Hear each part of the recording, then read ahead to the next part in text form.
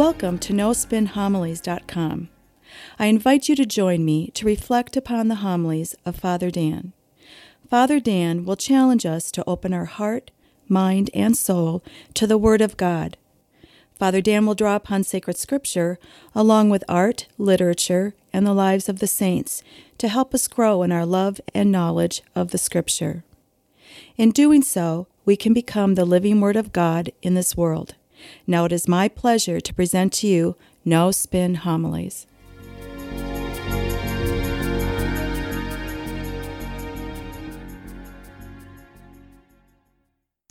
Today, our church celebrates the feast of the Ascension of Jesus Christ into heaven. Turn to the first reading. We hear the very beginning of Acts of the Apostles. We could say this is a synopsis of the feast that we celebrate today. Now remember, the author of Acts of the Apostles is also the author of the Gospel of Luke. It's Luke himself. Now, Luke intentionally wrote his Gospel as well as the Acts of the Apostles to be read together. You could say as one novel. The first part of the novel is the Gospel of Luke, which deals with the life of Christ, his birth, his ministry, his mission, his miracles, his passion, death, and resurrection. The second part of his novel is Acts of the Apostles, which deals with the life of the church, the conception of the church at Pentecost, and the early first decades of our church.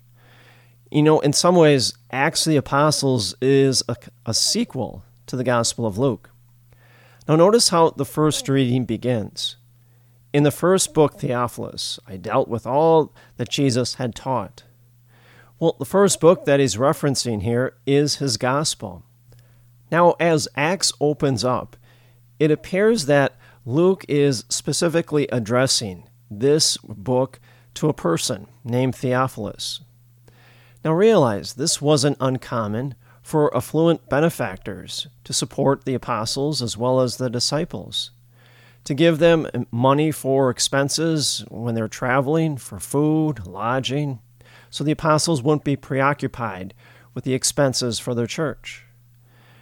Also remember, the Bible was originally written in Greek. Now, if you take this word Theophilus in Greek and translate it to English, it means beloved of God.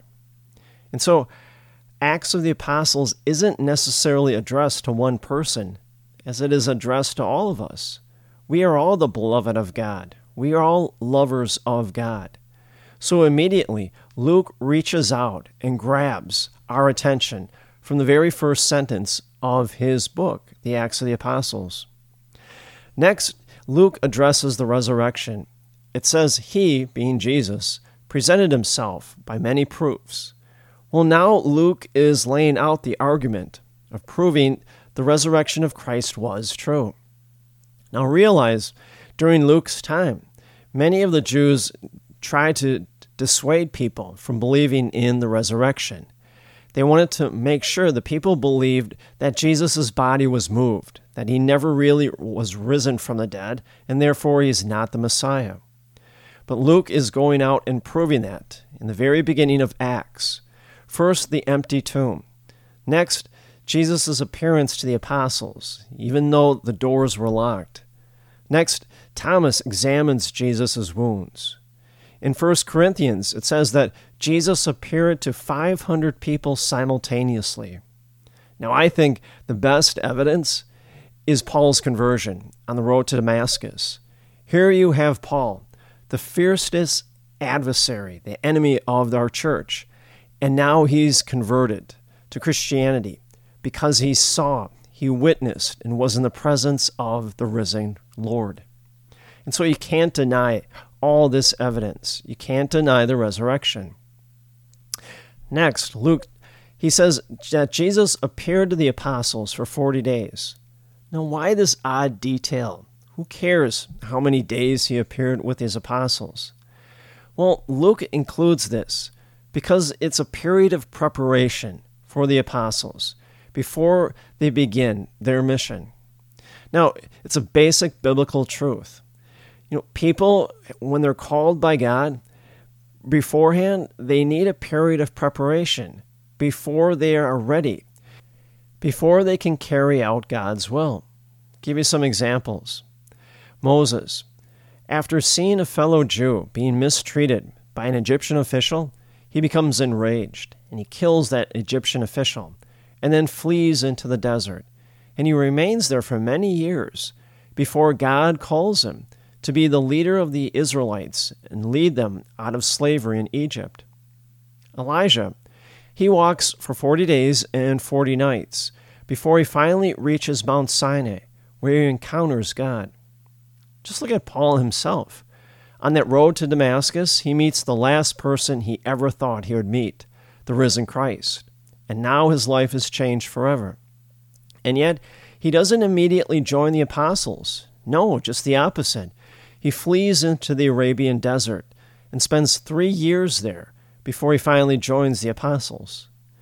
Well, Jesus, he is now with his apostles for 40 days. And it's a time of final preparation for the apostles, for them to continue the mission, as well as to build the church. When you stop and think, we as a church, we continue that same tradition. When people come to our church requesting to receive any of the sacraments, we always tell them that they need to have a period of preparation for them to receive these sacraments. Take an engaged couple. When they come to the church tells them that it's going to take them 6 to 8 months to be prepared to receive the sacrament of marriage. And it's not just preparing them for the ceremony itself, but more importantly, for a life together. Look at parents. When they bring their child to be baptized, we ask them to participate in baptismal prep classes so that they can recognize and believe in the importance of the sacrament, as well as their duties as parents. Look at second graders and confirmation students in high school. We ask them to prepare themselves over a period of time, and not just catechetical work, but also retreats, so that they're ready to receive their sacraments. Now, we do this not to be a burden to these people, but instead for them to fathom the magnitude of the sacraments they are about to receive, and how the sacraments awaken in us our response to Christ's presence in our life. Next in the story, Jesus tells the apostles they are to receive the Holy Spirit. Through the power and the inspiration of the Holy Spirit, the apostles will now accomplish the work of establishing our church in the world. Now remember last week, we learned about how the Holy Spirit for centuries on end has moved in and through our church, renewing it, always under the Spirit of Jesus Christ. Now next, at the end, Jesus ascends back into heaven. Now, I like this little detail. It says 2 angels appeared, and they said to the apostles, "Men of Galilee, why are you standing there looking at the sky? This Jesus who has been taken up from you into heaven will return in the same way, as you have seen him going into heaven." Now, why do they say this to the apostles? Well, what we have to realize, at the Ascension, the work of the church begins. Precisely when Jesus left, you could say he cleared the room for now the apostles and the Holy Spirit to continue the work and the mission of Jesus Christ. And that's what they need to do.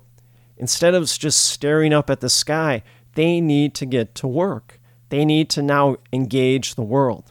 And I think that's exactly what the angels are saying to the apostles. But notice the juxtaposition. It's a good message for us all. We always need to keep our eyes fixated on the goal, which is heaven. But at the same time, we can't say, well, I'm going to be concerned about heaven and I'm just going to not care about the world or even have apathy towards the world. I don't care about it at all. No. In fact, it's just the opposite. The more we keep our eye fixated on the goals, the more we're motivated to now go out into the world and live out our faith and continue the work of Jesus Christ in this world. I think that's the message that the angels are saying to the apostles and us. Now, a few more things about the ascension. When Jesus ascends back into heaven, it's not one in which he goes up into the air and he's essentially assumed into the cosmos. He's somewhere in the universe. That's not true. Jesus, through his ascension, is now ascending into a different dimension from us. We have to realize that in this world, we are governed by specific things. We're governed by time, space, gravity. We can't escape those things. And yet when Jesus rose from the dead, time and space and gravity no longer applied to him. That's why he was able to appear to the apostles behind locked doors. That's why he appeared to 500 people simultaneously. Jesus, his ascension is into another dimension, the dimension of heaven. Another thing that we can take from the ascension is the ascension is the culmination of Jesus' mission, from the beginning of his birth, continuing on through his resurrection. When Jesus was born, he didn't leave his divinity behind in heaven. Instead, when he was born fully divine and fully human. When Jesus rose from the dead, he didn't leave his humanity behind in the tomb. Instead, he rose with his divine nature and human nature fully intact. Well, the same thing holds true now when he ascends back into heaven, with his humanity and divinity. Through Jesus Christ, you could say human nature now resides within heaven, where it never has before. Heaven has now accommodated itself to receive humanity. And so, yes, this is definitely a celebration for Jesus Christ, but it's also a celebration for us. Jesus has carved out for us a path that never existed before, a path that we too, hopefully one day, will follow and walk ourselves. And see, this is the reason why we go to Mass every week, why we pray every day, why we engage a lifestyle of stewardship, and as well as volunteering at our parish. All of our hopes and all of our dreams have now become a reality because of Jesus Christ's ascension into heaven. And may the grace and the peace of Jesus Christ rest upon you always.